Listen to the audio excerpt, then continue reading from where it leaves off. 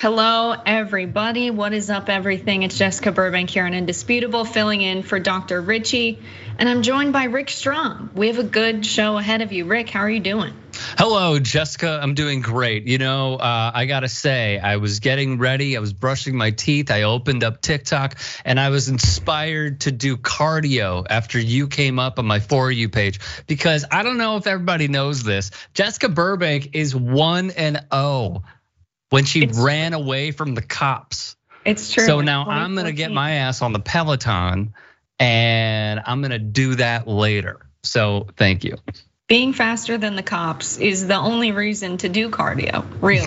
I did outrun an NYPD officer in 2014. It's a true story. Thanks, Rick. Are you ready to get into some news? We do have some cops to talk about today. All righty. All right, let's get into this first story. So on Thursday, the House Select Committee investigating the January 6th insurrection has subpoenaed testimony from Donald Trump. They voted 9-0 to subpoena this testimony. Hearing of the news of the subpoena, Trump, of course, took to Truth Social. He posted, "Why didn't this unselect committee ask me to testify?" Unselect, banger there. Asked me to testify months ago. Why did they wait until the very end, the final moments of their last meeting? Because the committee is a total bust that has only served to further divide our country, which, by the way, is doing very badly. A laughingstock all over the world, question mark? The Unselect Committee is a giant scam presided over by a group of radical left losers. I'm not sure I would call Cheney a member of the radical left, but let's keep going. And 2 failed Republicans, there it is, okay. The likes of which our country has rarely seen before, make America great again. So sources that are close to Donald Trump indicated that he will only comply with the subpoena under specific circumstances. Of course. This is Maggie Haberman with the New York Times. Since it became public that the House Select Committee planned to subpoena Trump for his testimony, the former president has been telling aides he favors doing so long as he gets to do so live, according to a person familiar with his discussions. However, it is unclear whether the committee would accept such a demand. Fox News has sources that echoed this as well. They reported, this was a source that told Fox News Digital that it is unclear at this point if Trump will actually testify before the committee, but stressed that Trump loves the idea. The source said that if Trump complied with the subpoena and testified, he would talk about how corrupt the election was, how corrupt the committee was, and how Nancy Pelosi did not call up the National Guard, that Trump strongly recommended her to do so 3 days earlier on January 3rd, 2021. We all saw the video of Nancy on the phone yesterday, so that's a little bit wild of him to say. Rick, what do you think? Should they comply with this demand, just let this guy testify live? No, I think this is a terrible idea. Let's go over this inhumane person's track record. He lies through his teeth. He lies so much that there was a book written by Rick Riley about Trump's golf courses.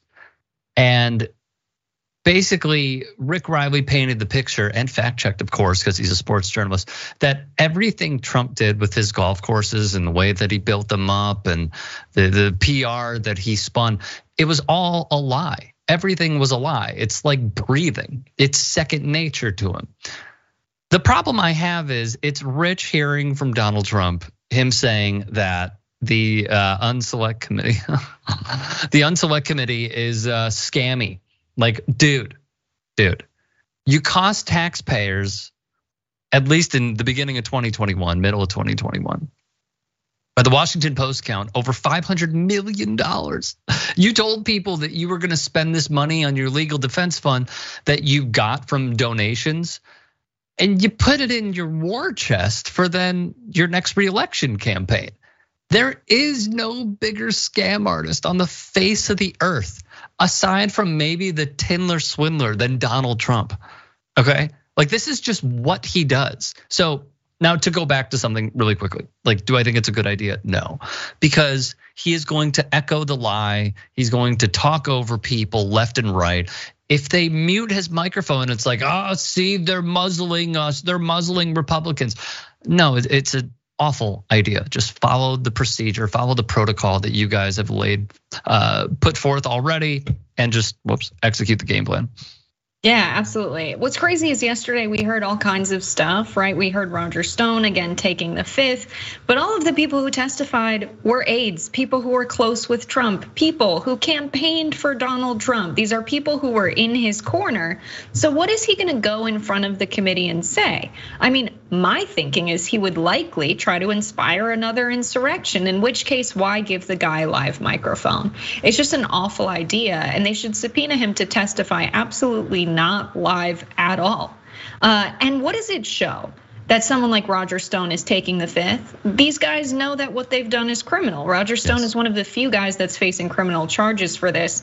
I don't know, do you think he would take the mic and try to incite another insurrection? Like, I think that's probably the biggest concern.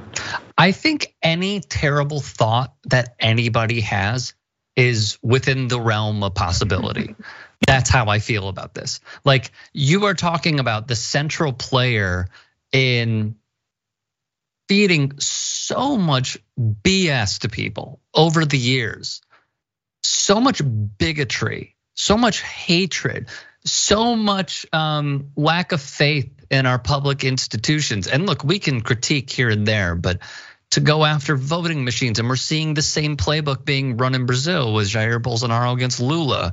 By the way, RIP Michael Brooks, because he is the absolute truth. But like, to see this fear play out and then to see them do what they did, yeah, I would say it's totally within the realm of possibility. But I don't think any of this is going to happen.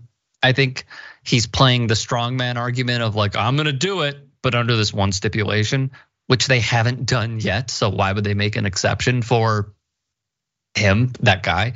But what is likely to happen is Democrats are gonna lose in the midterms. I mean, it's up for debate, but let's just say hypothetically they lose, because that's usually how it goes. They lose in the midterms. The unselect committee is no more. And then Trump could say, see, I wanted to do it. I wanted to do it. That's probably what's gonna play out. What's crazy is we have information that was presented. This was the little bit of new evidence we got yesterday, along with some new videos, Nancy Pelosi on the phone, which I think we'll get to. But all of the evidence that showed the Secret Service was well aware of what was going down. The FBI was tipped off. Donald Trump knew what was going to happen. And the Secret Service didn't even turn over all of their text messages. They were like, you know what, we do routine deletes, that's not all there. It's just, part of what we do, we just get rid of messages. There's a million emails missing that the Secret Service had. And Donald Trump is trying to say, I told Nancy Pelosi to call the National Guard. You were the sitting president. Nancy Pelosi is the Speaker of the House. She was on the phone like, I don't even know whose jurisdiction this would be, calling the mayor, calling people in neighboring states, the governor of Virginia. She was not in a position to call the National Guard into DC. Donald Trump was. If you wanted the National Guard there, you would have called them. But the Nancy Pelosi phone call, my favorite part, is when she says, you know what, I want to punch him in the face and I'd go to jail and I would be happy. That was the best line from Nancy Pelosi I think we'll ever get out of her. My favorite part was seeing Republican leadership lie once again. When they said in front of the media, in front of everybody, hey, it was Nancy Pelosi's fault that they didn't call the National Guard. And why did she delay the National Guard? When in video, Kevin McCarthy and Steve Scalise were right next to her. They were right next to her. And she was saving their ass, is what she was doing. But they continue to lie about it, and they continue to lie about it. So I truly don't believe anything is going to happen. I think this is a headline and pretty much nothing more. Yeah, the other thing about this, and the last thing I'll say on this subject, is that Donald Trump was saying that you press one button, it's supposed to go and cast a ballot for Trump, and then it cast the ballot for Biden. The voting machines were all messed up. 6,000 votes are missing in Michigan.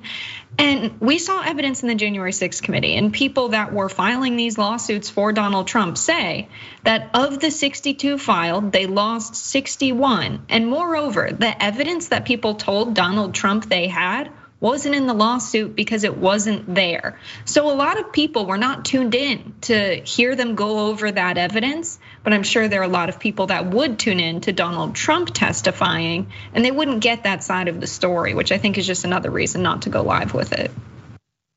Any last thoughts on this one, Rick, before we move on? Yeah, here's my last thought. A subpoena in this day and age means absolutely nothing. You know how I know? As a football fan, all right? Dan Snyder is involved, whether he wants to believe it or not, in a few investigations by the House Oversight Committee. What he did was he got on his mega yacht and went off the coast of a different country to avoid it. And last night I am watching the Bears, I'm just gonna say Washington football team because it sounds way better than the nickname they have. And he's there. He's just chilling at the game in a box. He was subpoenaed like 3.5 months ago. So seeing the ultra wealthy avoid subpoenas also ticks me off to none other. Yeah, absolutely. I love the elements of sports journalism we're getting here. Like sports journalists actually fact check stories, which they're maybe held to a higher standard than some other journalists.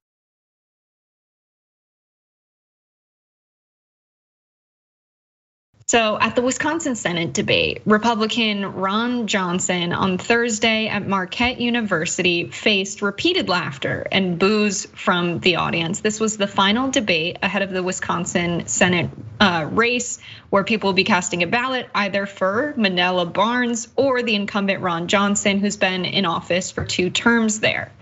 So some details about this race we'll get into, but first, let's actually watch some highlights from the debate itself.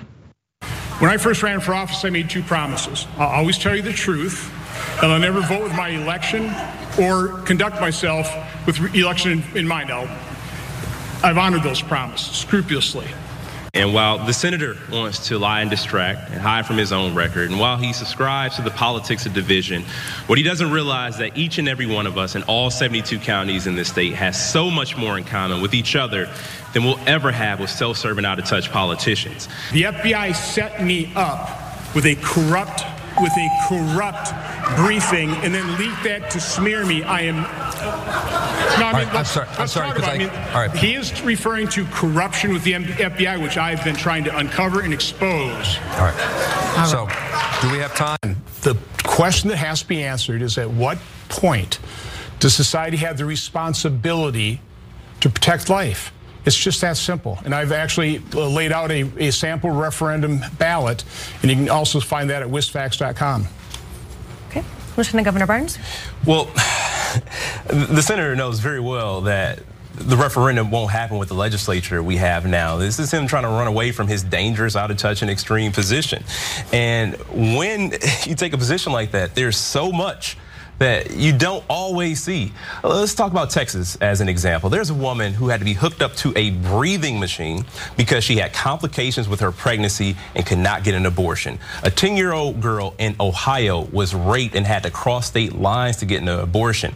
That's Ron Johnson's America.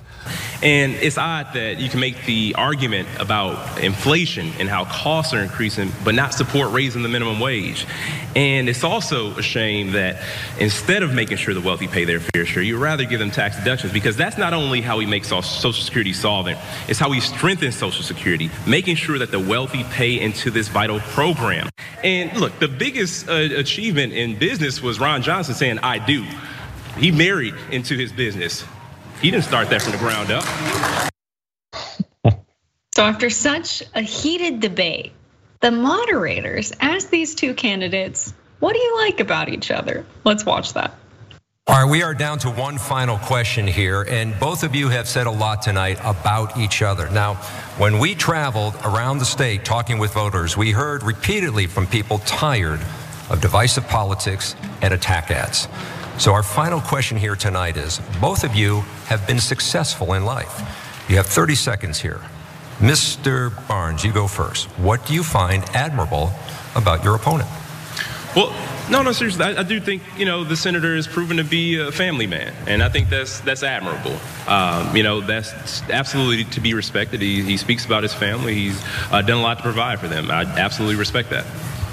Mr. Johnson. I mean, likewise, I appreciate the fact that Lieutenant Governor Barnes had loving parents, a school teacher, father worked third shift, so he had good upbringing. I guess what puzzles me about that is, with that upbringing, why is he turned against America? I mean, why does he find the founding of America awful? It's somehow it puzzles me. We did not. I said we said something admirable. He chose to be petty. He didn't have to, but he did. Let's actually look at this polling. So despite Barnes' performance, polling shows that the lead over him continues to widen. Johnson's lead over Barnes. Back in August, Barnes was ahead. We've seen this polling flip with now Johnson ahead. And what's interesting here, Rick, and I'd love your views on this, is my thinking is Mandela Barnes, during the primary and at the start of his campaign, was vocally advocating for things like universal health care. He was a lot more progressive than he is today. And there's this idea within the Democratic Party that you've got to go to the center to get more votes. But it looks like that's not working out so good for Mandela Barnes, who's backpedaled on those progressive positions. That is correct. And we have seen it time and time again that when someone goes in that direction and then they execute it, they're actually very popular, incredibly popular, because what you're giving the voters is what they asked for, and you're also helping them out instead of being like, oh, here comes another person that I just have to settle for the lesser of two evils. No, if you actually help out people, surprise, you could stay in office longer than one term. You could not get beat out in a midterm election, et cetera, et cetera. So that's not really that surprising to me, because it's just something that's been a staple for years and years. Now, what Mandela Barnes was talking about is Ron Johnson and the tax cuts that he gave to the ultra wealthy that not only benefited billionaires from saving a ton of money in taxes. And for anybody that's interested in this story, Google Ron Johnson ProPublica tax cuts, and you will see them lay it out with a trove of receipts on how he helped out the ultra wealthy. And if I may, just gonna name a few. Dick and Liz Uihlein of packaging giant, you guessed it, Uihlein, and Diane Hendricks, who is in roofing. They contributed $20 million backing Ron Johnson's 2016 reelection. In 2018 alone, this is all via ProPublica, $215 million in deductions. That was 1 year. So when I'm looking at this, what I see is culture wars, I hate saying choice because it's not anti. I don't want to use their framing. Being anti-women, instilling hatred and fear at every turn, all because you, your son, and your daughter get to purchase planes, which is what the Milwaukee Journal-Sentinel wrote about this. So you really have two choices. You could pick the guy who is a Trump staple that allegedly tried to install fake electors, or you could pick Mandela Barnes, who will look out for you way more than Ron Johnson would. Yeah, Mandela Barnes' performance in this debate really demonstrated he's the stronger candidate. Ron Johnson's performance was awful, but I think about the type of audience that goes in person to this kind of a debate, and I think about the type of person who would stream a debate like this. And it's not the average voter, and the side of Ron Johnson they get, I think you're exactly right, is him talking about culture wars on Fox News, on Newsmax. It's not the side of Ron Johnson where you have to stand up and tell the people what you're gonna do for them. What are your policy plans and what's your record?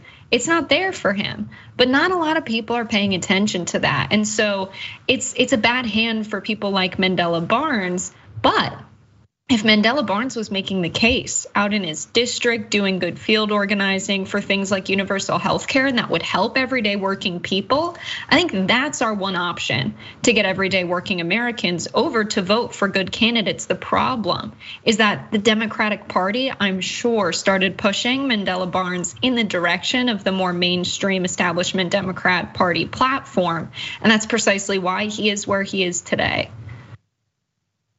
I guess my last question to you is, how do we bring like a candidate like Ron Johnson's record to the forefront where more voters know about this? Because like even like we're in California, we're in different parts of California. I feel like a lot of people in my district don't even know who they're voting for. Like there's one candidate who goes to,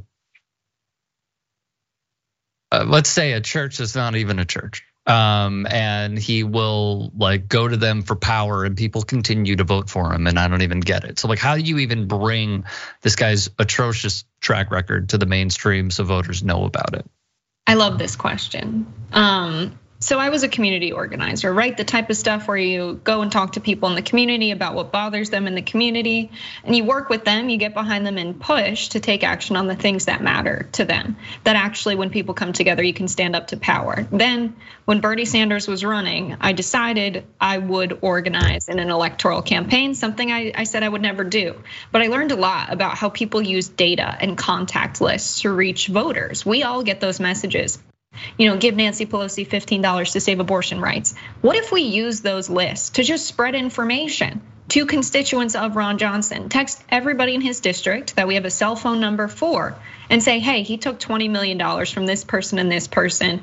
Include the link to the article. We do text blasts when he's voting for tax cuts for the rich and tell people what the impact of the policy will be. Keep people informed about what their representatives are doing. I just don't understand why this hasn't been done before. We have all of the resources necessary to do it, and it potentially could have a huge impact on how people vote and participate in politics. Good point. Not that people want more political text messages, but it's worth a try. All right, we've got more for you on the other side. We'll be back after this.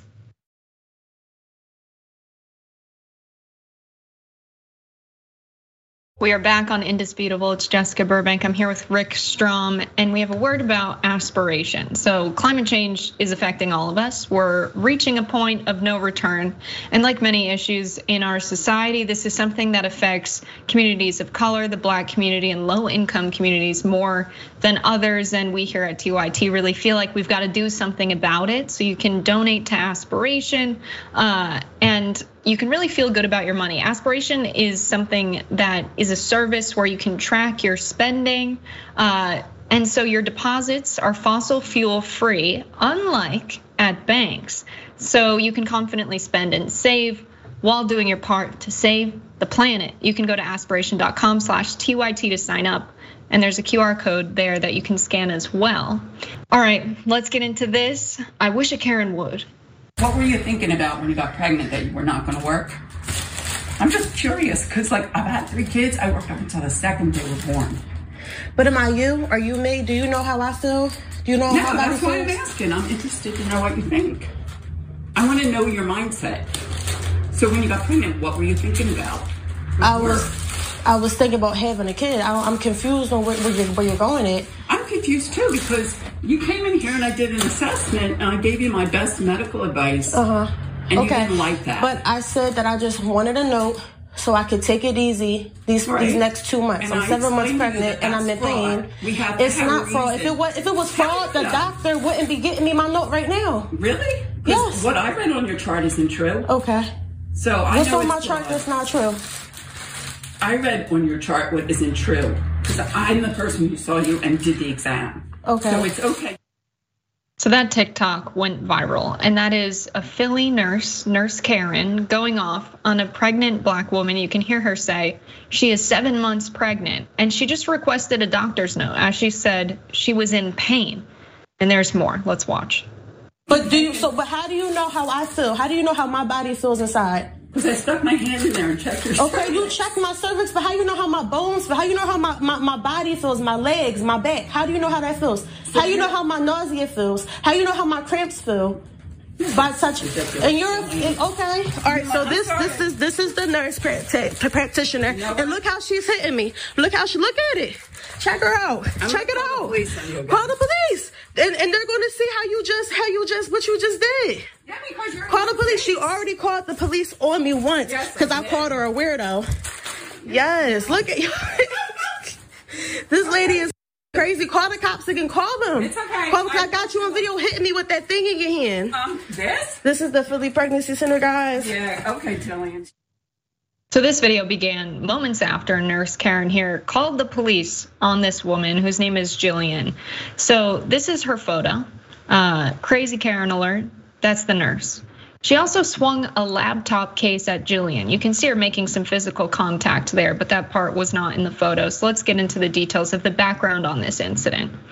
In a storytime video on TikTok, Jillian explained that she had gone to the doctor for a note to secure her maternity leave because she was experiencing pain. Jillian said the nurse gave her an aggressive, uncomfortable cervical exam, then proceeded to tell her she was fine to go to work. Jillian is 7 months pregnant. She explained to the nurse that she'd rather speak to her doctor and have them write her a note. So the nurse had the secretary call the doctor for her. After the nurse made a shady remark to Jillian, she called the nurse a weirdo, and then the Karen called the cops.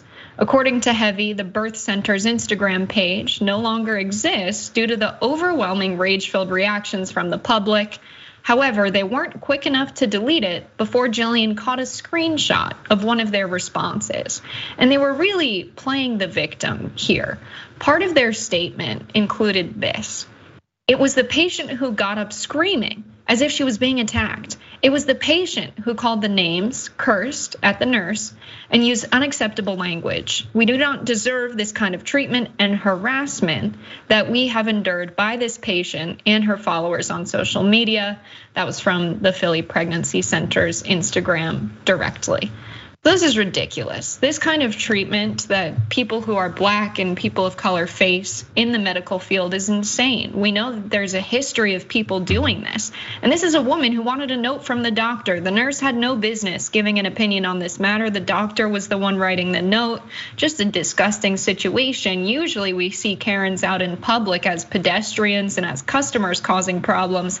This is someone who was kind of in a position of power in this situation as the nurse in the room treating a patient like this. So really a disgusting nurse, Karen. Rick, what are your thoughts on this? Okay, so first off, anybody who is a nurse should be, and there are many good nurses, but any nurse who treats someone differently and questions how they feel by snapping back at them in this way should never be tolerated. Now, this was captured on camera, right? I don't know how many other people have experienced this person that they haven't captured on camera and have not broadcasted to the masses these things. One other thing that really bothers me is people were told in the last few years that there is a difference in the medical industry. There is a difference with how patients are dealt with, or the services that they are provided, or even the compassion that they are provided based on their race.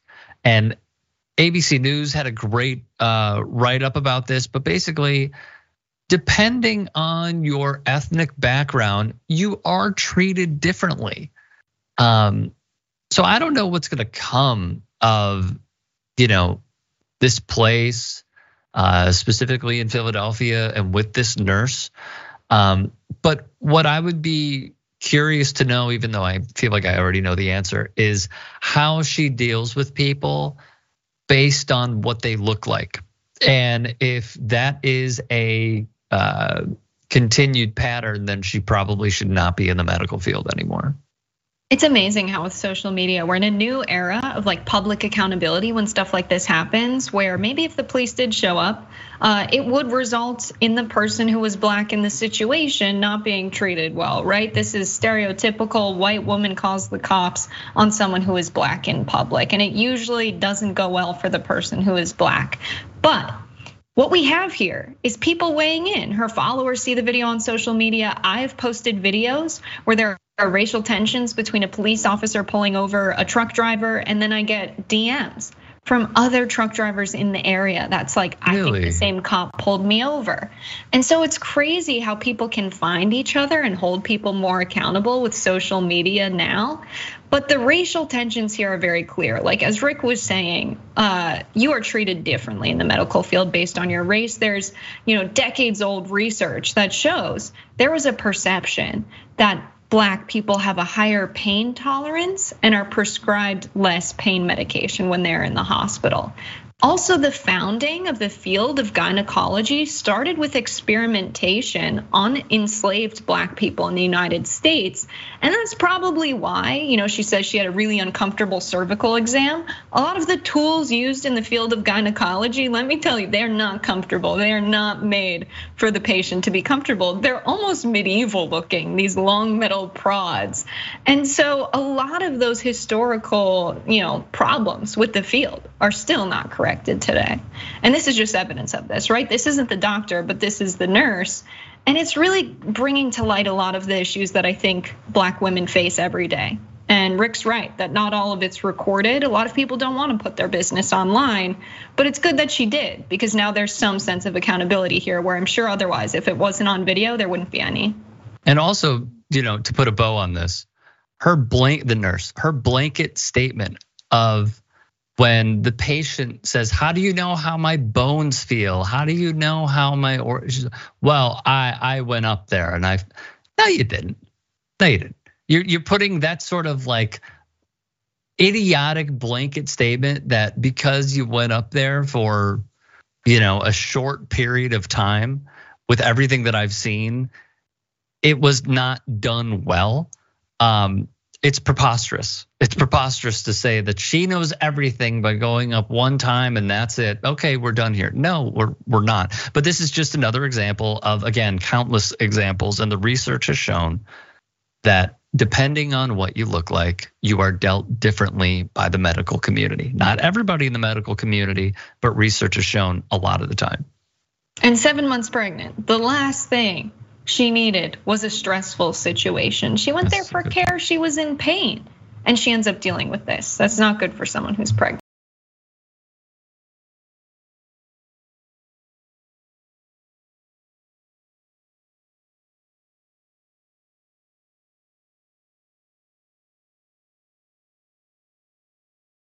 Now, Vladimir Putin is saying, we want Tucker Carlson to run all day on all of our state-controlled and heavily influenced state-controlled media. Where's this coming from? Probably when Tucker Carlson did actually praise Vladimir Putin. Here it is. It'd be worth asking yourself, since it is getting pretty serious, what is this really about? Why do I hate Putin so much? Has Putin ever called me a racist? Has he threatened to get me fired for disagreeing with him? Has he shipped every middle-class job in my town to Russia? Did he manufacture a worldwide pandemic that wrecked my business and kept me indoors for 2 years? Is he teaching my children to embrace racial discrimination? Is he making fentanyl? Is he trying to snuff out Christianity? Does he eat dogs? These are fair questions, and the answer to all of them is no. Vladimir Putin didn't do any of that. So according to a leaked document, Russia now wants that guy, Tucker Carlson, to be everywhere. Mother Jones leaked this. According to the Kremlin, this is essential. Tucker Carlson is now essential to Russian propaganda in Russia. I kid you not. On March 3rd, a Russian military force bombed Ukrainian cities as part of Vladimir Putin's illegal invasion of his neighbor. The Kremlin sent out talking points to state-friendly media outlets with the request: use more Tucker Carlson. Well, damn. It's a 12-page document entitled "For Media and Commentators, Recommended Coverage." It is essential to use as much as possible fragments of broadcast of the popular Fox News host Tucker Carlson, who sharply criticizes the actions of the United States and NATO, their negative role in unleashing the conflict in Ukraine, and the defiantly provocative behavior from the leadership of the Western countries and NATO towards the Russian Federation and toward President Putin personally. That's from the leaked memo inside of Russia. It sums up Carlson's position. Russia is only protecting its interest. This is what he said. Is only protecting its interest and security. The memo includes a quote from Carlson. And how would the US behave if such a situation developed in neighboring Mexico or Canada? He's drawing false comparisons here, trying to create conclusions that do not fit the narrative. No other Western journalist is referenced in the memo, only Tucker Carlson. The document was produced according to its metadata at a Russian government agency called the Department of Information and Telecommunication Support, which is part of the Russian security apparatus. According to Mother Jones, anonymous source, memos like this have been common practice by Putin's administration during the war. Carlson repeatedly noted there was no reason for the United States to assist Ukraine in its battle with Russia and insisted it was not treason. It is not un-American to support Putin. He contended that Ukraine was not a democracy, but a client state of the United States government. False narrative again. After Putin invaded Ukraine, Carlson shifted to a new line that the United States and the West actually goaded Putin into war and provided no explanation as to why that would benefit the US. One thing while I'm on your show, as long as Putin now is not exactly a fan of our country, let him explain because Chris Wallace wouldn't let me ask the question. Why did the mayor of Moscow's wife give the Bidens, both of them, $3.5 million for, that's a lot of money. She gave him $3.5 million. So now I would think Putin would know the answer to that. I think he should release it. I think we should know that answer. Yeah, you heard it. He's coordinating with an actual enemy of America, an actual enemy of democracy. This is a man fiending for power. That is what you see on display. He feels lost without it. You know why he feels lost without it? Because he's empty. He bears no value system. There's nothing internally that connects him to the greater world around him other than his power and wealth. And here's one thing about power. It's not quenchable. People that seek power will never get enough and say, now I can quit. Now I've arrived. It is not quenchable whatsoever. This isn't the first time Trump has required or requested information on political enemies. Remember this 2016 campaign, here it is. Russia, if you're listening, I hope you're able to find the 30,000 emails that are missing. I think you will probably be rewarded mightily by our press. But they call him a patriot. America first.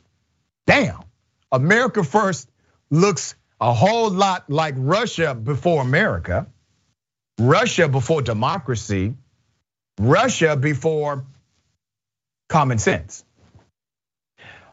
And Putin is not the only global leader that Trump has requested to find info on. Hunter Biden, remember that? Back in 2020, then President Trump called Ukraine President Zelensky about Hunter. Said, and I quote, "There's a lot of talk about Biden's son.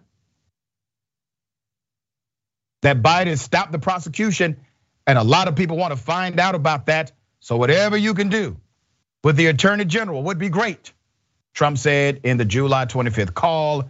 According to the memo, Biden went around bragging that he stopped the prosecution. So if you look into it, it sounds horrible to me. All of those were lies, by the way. Biden actually stands by the State Department's decision to get rid of a corrupt leader that was corrupt. All right? And he said, damn it, I told them, you keep these corrupt people in power, the State Department will no longer have this diplomatic relationship with you, and we will stop funding initiatives in your country. Boom, he said it. He said it on the record. All right, no issue there. Once again, ladies and gentlemen, the price of democracy is what? Okay.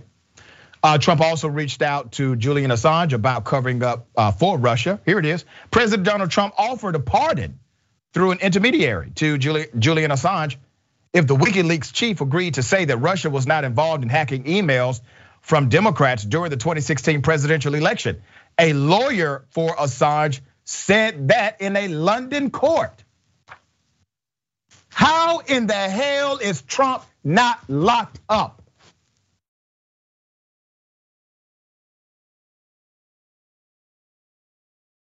Monday, it's a big day. It's Unbossed with Senator Nina Turner. Hello, somebody. I will be joining Nina every Monday, the first Monday for the first episode. Big deal. It's gonna be Cenk and Nina, but after that, you can expect to see me and Nina every single day after Mondays. So that's gonna be 4 p.m. Eastern time, 1 p.m. Pacific time here on TYT Live. Subscribe now so that you're in the loop at youtube.com/unbossedTYT.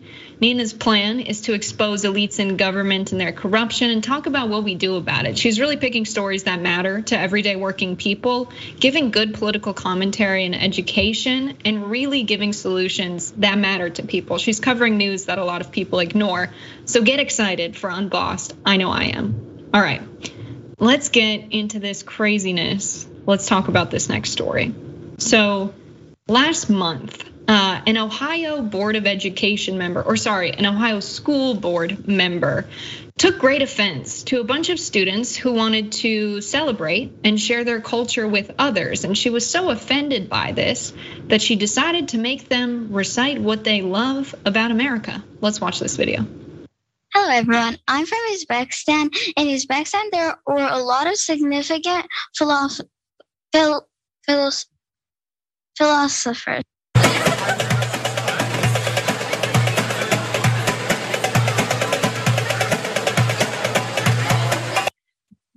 Thank you for teaching us about some of your heritage. And since we all live in the United States of America, what is something that you each like about living in the United States of America?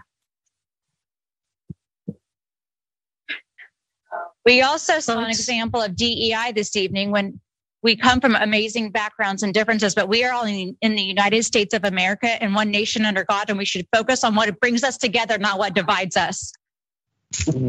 So despite her truly offensive moment, one school board member decided to defend diversity. Let's watch.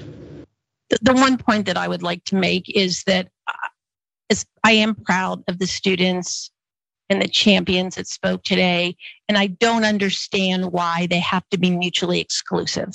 I don't understand why we think if we are highlighting other cultures, why we still can't love America. I don't understand the thought process that they're mutually exclusive. We can still be proud to be Americans and to love this country and be proud of the fact that 57 other countries came here because of who we are and what we have to offer. America's the great melting pot. That's what makes us great, right? That's what makes us a unique country. Not according to Mrs. Darby Body. Let's put her picture up here. She looks like she's gonna sell me a luxury apartment and make a sales pitch like a real estate agent here. On her campaign site, she states that she is committed to ending the promotion of racist ideologies to our students and faculty. And she outlined precisely what those racist ideologies include. She said critical race theory, Black Lives Matter, the 1619 Project, all push the virtues of racism. Racism is their instrument of choice to right what they perceive as wrongs in society. They are pushing it on our students, faculty, and it is poison.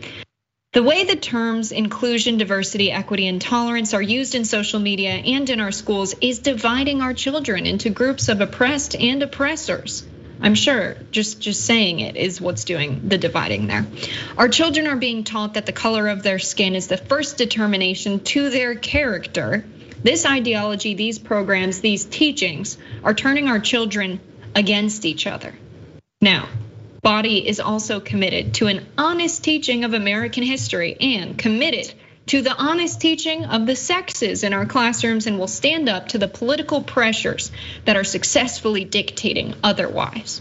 Since joining the board, Body has been at the center of other scandalous moments. In July, parents in the district accused Darby Body of lying when she said she did not take photos of students when she violated policy and entered 2 schools unannounced.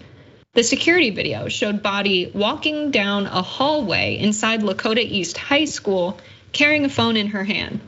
And I don't know about you, but that foot placement tells me she was not of clear mind. At one point, she passed a then 15-year-old student walking in the opposite direction. She then turned toward the female student, and it appears she took a photo. Originally, the incident took place in May. District leaders said Body ignored safety procedures when she entered both Lakota East and Liberty Early Childhood School unannounced. They even had police issue her a no trespassing order. Through a public request, WLWT obtained some of the photos she took, which include a civil rights timeline, artwork of rainbows, and children's drawings that say all are welcome. A photo of the teen was not included in their request. Body claimed the reason she was at the school is to see what students were being taught. Very clear what her motivations were in going to these 2 schools. So more from back in April. Body said she was not going to apologize after posting a typo on Facebook, on a Facebook post that led to a website containing pornographic content. Body's original post accused the district of teaching inappropriate sexual content in its curriculum, which the district said it was untrue.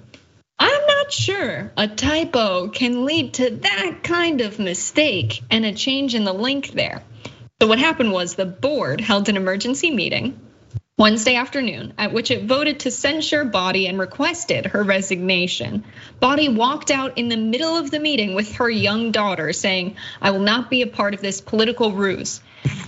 All right, more recently, and hilariously enough. There's more? There's more, Rick. We got more. There's a lot here. What a colorful individual. All right, the school board, which oversees one of the largest districts in the tri-state, Lakota local schools, voted 4-1 Monday to stop the public comment portion of its meetings. So we're accountable to the public, but we won't hear from them. Got it.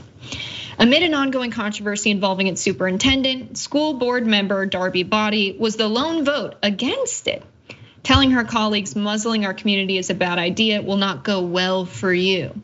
Interesting. I'm not sure she would like it if she was the one being held accountable for her actions in that meeting. That's how these people's minds work.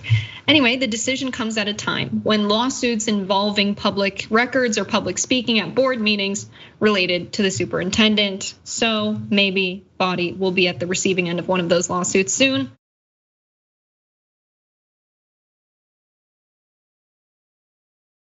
Rick, should this person be in charge of our children? No, God, no. Are you kidding me? I remember doing a story about the state of Washington and how the Proud Boys and there were all these extremist groups that were trying to get their candidates onto school boards so they could control what is being taught. The commonality is, obviously there are many, but one is Body's way of practicing good educational teachings is by her herself being the teacher. Because according to local media, she homeschools her kids, which doesn't really add up. Because when you're thinking about what should go into the public school curriculum, when you don't even, like, it's like that Mean Girls thing, like she doesn't even go here. Like she's giving a say, she has a say and is an important vote on a school board in which her kids are homeschooled. Odd. It's just so incredibly odd. But here's the other thing. They talk about, though they're teaching your kids bad things in schools, and you got to watch out for those teachers. Those teachers are the problem. Meanwhile, this woman is going in the hallways unannounced, apparently didn't sign in, and is taking pictures of kids that are under 18. And the reason she's doing it is because, according to her, a teen was dressed inappropriately. Like, F off.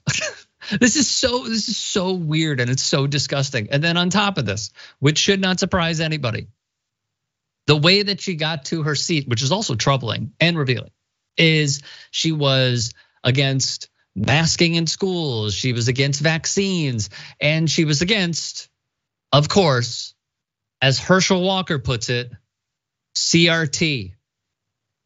That's how he said it. It's CTR. No, I screwed that up. It's critical race theory. That's what she's against. So those are the main pillars of like republicanism and conservatism. Is what can I do that has gone mainstream and then echoed those things to even land something like a school board seat? It's weird and it's off, and yet somehow it's a winning strategy. Yeah, insane that these people, the problem is the education they got a lot of the times, right? Growing up in the South, growing up in the Midwest, where they didn't have an accurate teaching of US history, especially when it comes to race. So they believe critical race theory, which is an accurate teaching of structures of racial oppression in our country. They believe that that is the false thing. And moreover, to say that the people pushing teachings about race in our country are winning, because we're not. It's not a part of the curriculum to teach people to think critically about race right now. We're not winning. And this idea that talking about oppression will result in division and not the oppression itself. We are never going to correct the problems of economic inequality in our country, the problems of people growing up with racist ideologies in our country, unless we talk about these things and teach children from a very young age that we have problems in our society that we need to correct. Children are able to learn about these things. These are teenagers, right? She's in high schools. These children are at the age, or these teenagers rather, and young adults are at the age where they can process this information, and they should, because they're going to grow up to be members in these communities. And if they're not aware of the extent of racial tensions, and they never learn it because their households discourage the teaching of it, we're never going to be able to improve our country. If you love America, teach people critical race theory. It's that simple. So I remember doing a story with Doc, and producer Jordan will probably remember this as well. This was some time ago, and I had to go back and look. There was a teacher in Florida that we covered who was forced to resign because he had pictures up of like Barack Obama. And the school district was like, whoa, that's age inappropriate. You shouldn't be teaching that. And look, he taught for decades, like he was probably at the tail end. But that was the final straw, was historic Black Americans forced his resignation because clearly there is an overstepping that is going on here. And even though it's in Florida, which we know is run by Satan, this is also going to other parts of the country clearly, and it's happening before our very eyes. So it reminded me of that, and it's only going to continue, unfortunately. Yeah, absolutely. I hear a lot of folks, usually it's the white liberal elite type, who are like, we need to learn this history so that we don't repeat it, which almost feels like a lot of folks are speaking from a place as this is in the past, when in reality we need things like reparations because the country is still divided. How are you going to explain to your children why neighborhoods are still racially segregated?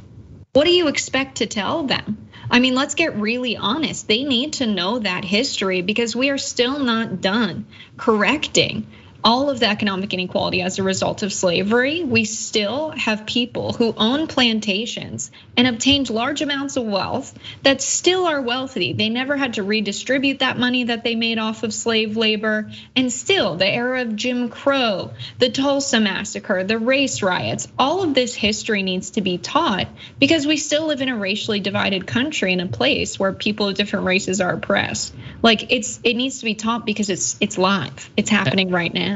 And also, very quickly, if people do remember, Tom Hanks, famed actor Tom Hanks, was doing an interview and he was told about the Tulsa Race Massacre, and his answer was, what was the Tulsa Race Massacre?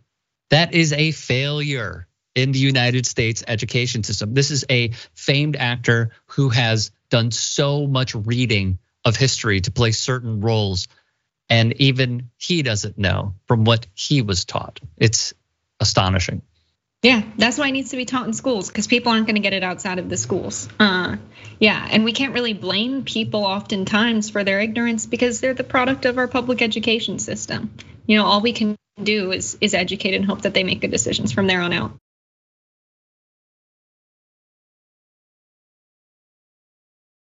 This is crazy, what went down here. So the details. A judge in upstate New York pulled a handgun on a defendant. He later bragged about it by describing how he had once pointed a firearm at, quote, a large black man inside the courthouse. This was Judge Robert Putorti. He admitted that he pulled the gun on Brandon Wood, who he repeatedly described, quote, as a large black man, who he said was 6'9" tall and built like a football player. But the defendant in question, Mr. Wood, was only 6 feet tall and 165 pounds. The judge admitted that he did not feel his life was in danger when he pulled the weapon on Wood, and he also regularly kept a gun with him under his bench. Putorti, who is not an attorney, began his term in 2014 in Washington County, New York, which is about 50 miles north of Albany, New York, and is 94% white, with just 3% of the county black.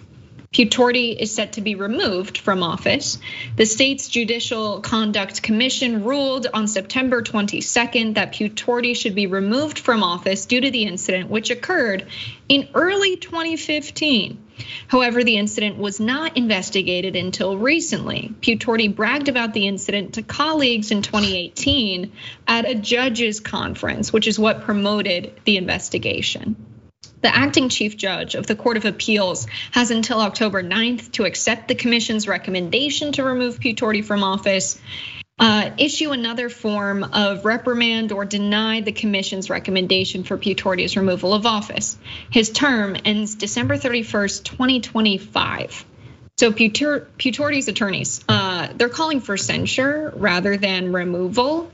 This guy is not fit to be a judge. He has bad judgment, that's pretty clear. Rick? Jessica? Okay, let me just say this really quickly. I've been doing broadcasting for a while, and even when I was doing high school basketball and high school football, they would lie on the program, right? Where they'd be like, John Smith is 6'4" and 220 pounds. And really they were like 6'2" and like 180. So to go from like 6'8" to 6 feet, Jesus Christ. So bad. And then, they say, justice and it should be blind.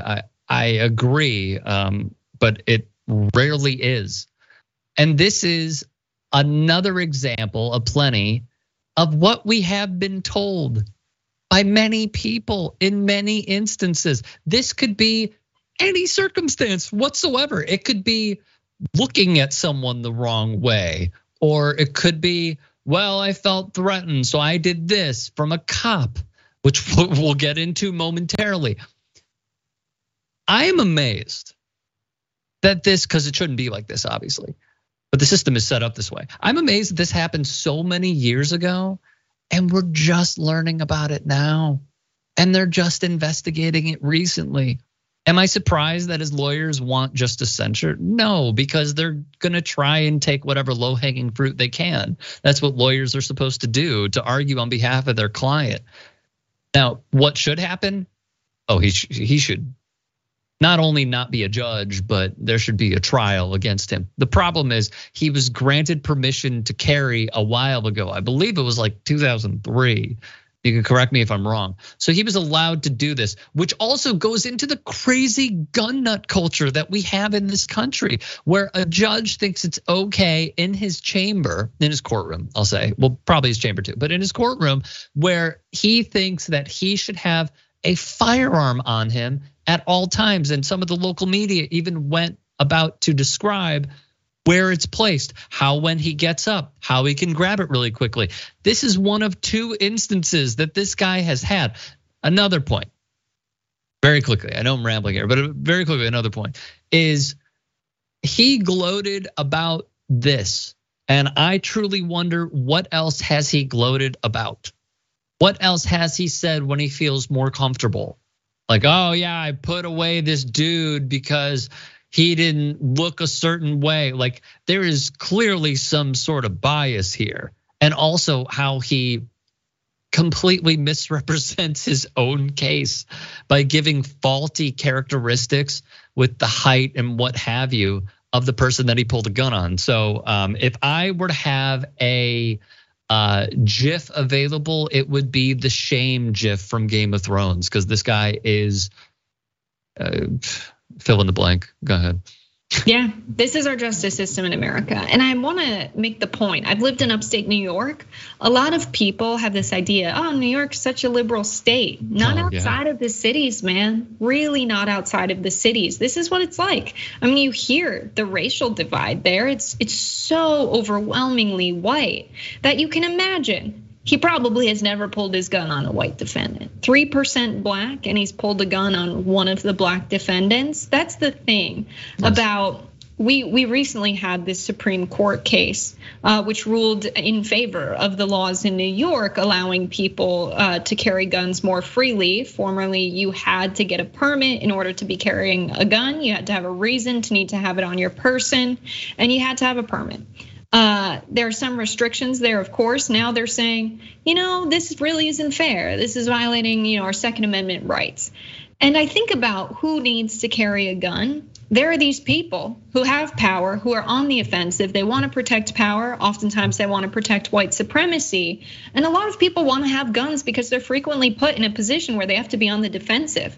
Whether they are women who want to just go about society alone and they're concerned for their safety, they're black, or because they're poor or a target for other political reasons. Maybe they stand up against white supremacy. When I was living out in Iowa, there were a lot of people who were not happy that Confederate flags were flying around. Iowa fought with the Union. So culturally, they identified with the Confederates. That is why they were flying the flag. These are Native Iowans flying Confederate flags.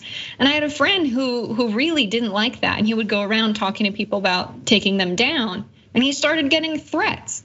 Like, some people have guns in our society in a response to people who have guns, like this judge who is in a position of power and using his power for wrong. And we're just at the point where we're seeing the tremendous proliferation of arms across the country. And oftentimes it's a response and it is about safety. Amen. Yeah. All right, we've got to go to a break. We'll be back after this.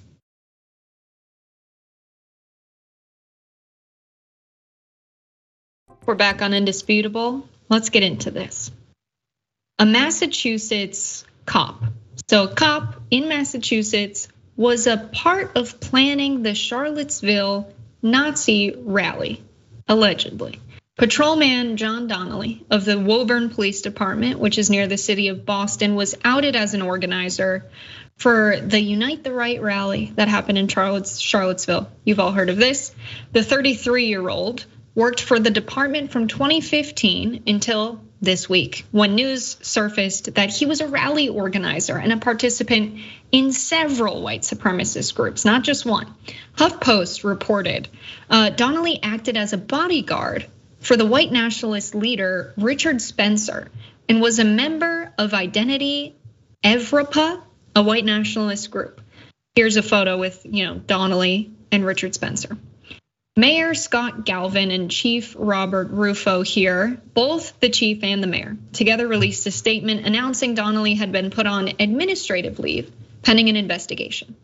The mayor said, "I will move to terminate Officer Donnelly if the investigation concludes that the allegations are accurate." And you can see in that photo, that's the guy. There's a background of white supremacists infiltrating law enforcement. We know that this is a bit of a trend in our country.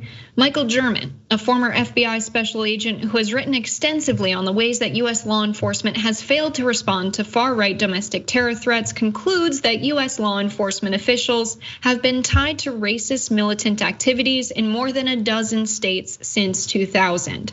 And hundreds of police officers have been caught posting racist and bigoted social media content. Here in LA, we have this problem where the LAPD, the leaders of this police department, have brought in hundreds of people from the American South so that they can implement their policing tactics. This is a problem all across the country.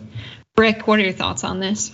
So to piggyback off that, there is a sheriff that is up for re-election whose name is Alex Villanueva, and activists have made this story very well known, and it got picked up by large followings as well online, that there are gangs within the Los Angeles Sheriff's Department. Now, they have denied it, but there have been whistleblowers that have gone on the record. There have been court cases as well. So this is a thing. Now, to go back to, this schmuck at Unite the Right, is this surprising to anybody?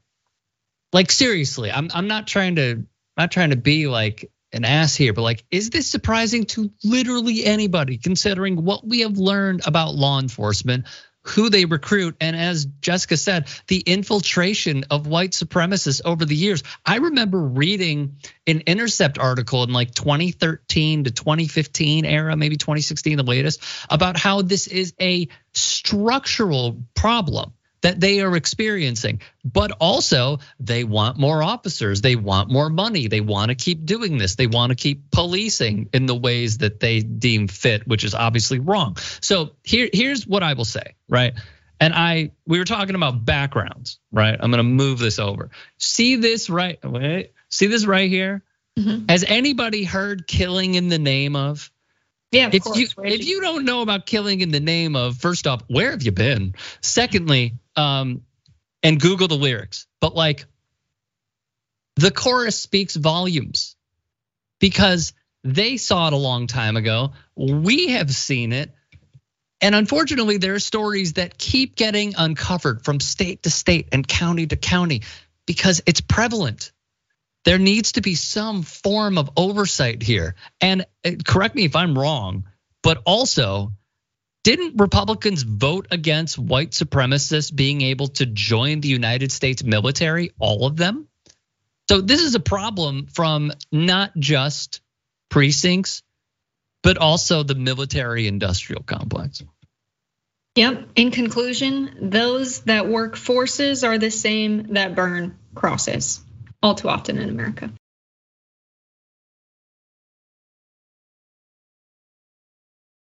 Prince George's County, Maryland, a restaurant remained open while there was a dead body inside the bathroom for hours.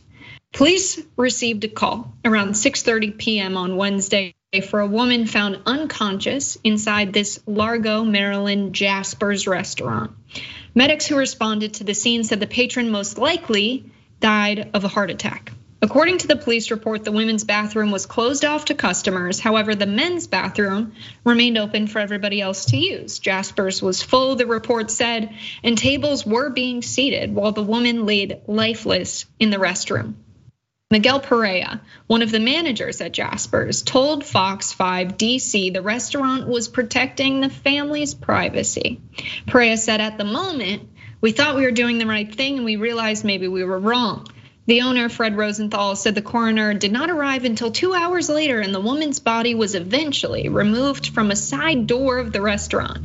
The management at Jasper's told Fox 5 they feel horrible about what transpired on Wednesday. They are in the process of trying to find the woman's family members to apologize and see how they can best support them at this time. Yesterday, Jasper's restaurant released a policy. They said, quote, "Last night, one of our customers tragically passed away within our establishment. On behalf of our ownership, management, and staff, we send the sincerest and most heartfelt support and condolences to the deceased family. We will be reaching out to the family to see if there is any way we can support them in this time of grief." The statement continued to say, quote, "We immediately contacted county authorities and followed their protocol and procedure. Under the authorities' guidance, we closed the area to patrons until all emergency services could arrive and followed the direction of the authorities." All right, so they wanted to keep serving lunch, or I guess it was dinner, 6:30 p.m. People are eating. Well, there is a woman who has died, likely of a heart attack, in the bathroom. And it goes to show that they really didn't want people to know about this because they were using the side door. They were like, don't worry about the dead body, just carry on, keep enjoying your meal. Rick, would you be okay with eating in this kind of a situation? No. What? I wouldn't. You know, Jessica, what I like about you is you ask the hard-hitting questions. Thank you. Yeah. No, I'm kidding. Like, no, like obviously not. Of course not. No. What I find rather interesting, and it's public, so I'm gonna say it. The owner's name here is Fred Rosenthal. Fred, what are you doing, man?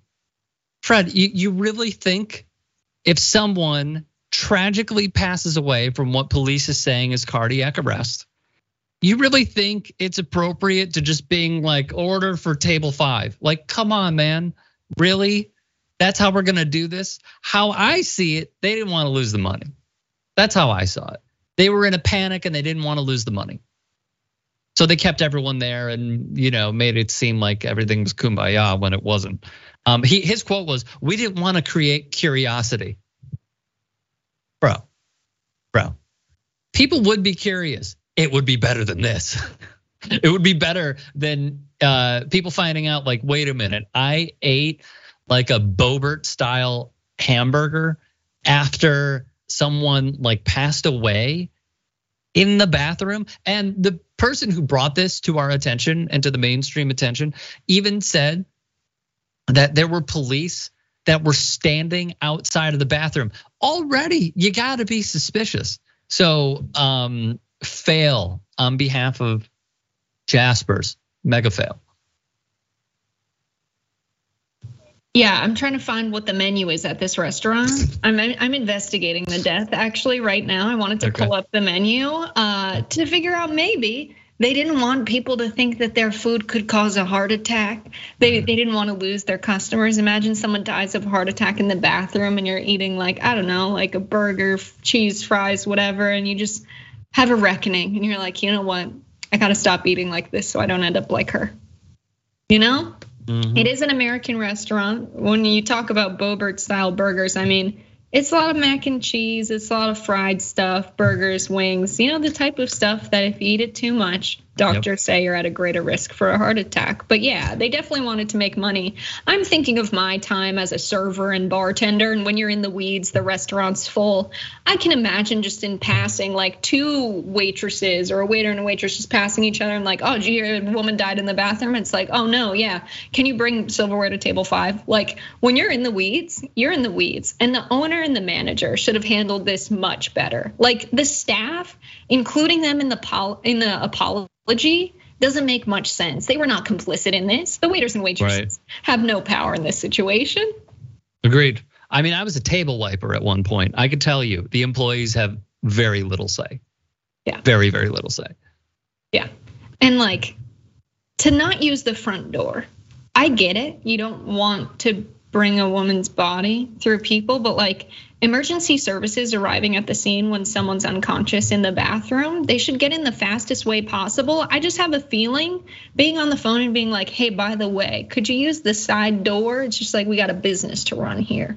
I don't know. It's this, the details of this don't seem so good for the restaurant owners. I can also tell you that when I took pizza orders over the phone and was also a pizza boxer in the kitchen, I could tell you that there was like that back door that went to the parking lot. So like there is potential there is what I'm saying. But like business practices. This is an example of what not to do if, unfortunately, tragedy strikes your establishment. This is idiotic. Like I would be hard pressed to ever go back there again if I was there on that day. So you're not wiping tables and doing pizza stuff anymore, but people might be interested in your other work. Can you tell the people where to find it, Rick? I suppose. You could find me at youtube.com/TYT Sports, TYT Sports on Facebook, Twitch every Monday after the main show. It's Big Rick Energy, and that's about it. So like, if you want to watch, go ahead and watch, and if you don't, you don't. It's fine.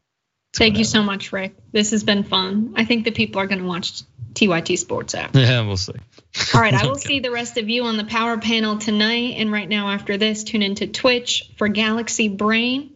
Thanks for being here with us. We'll see you next time.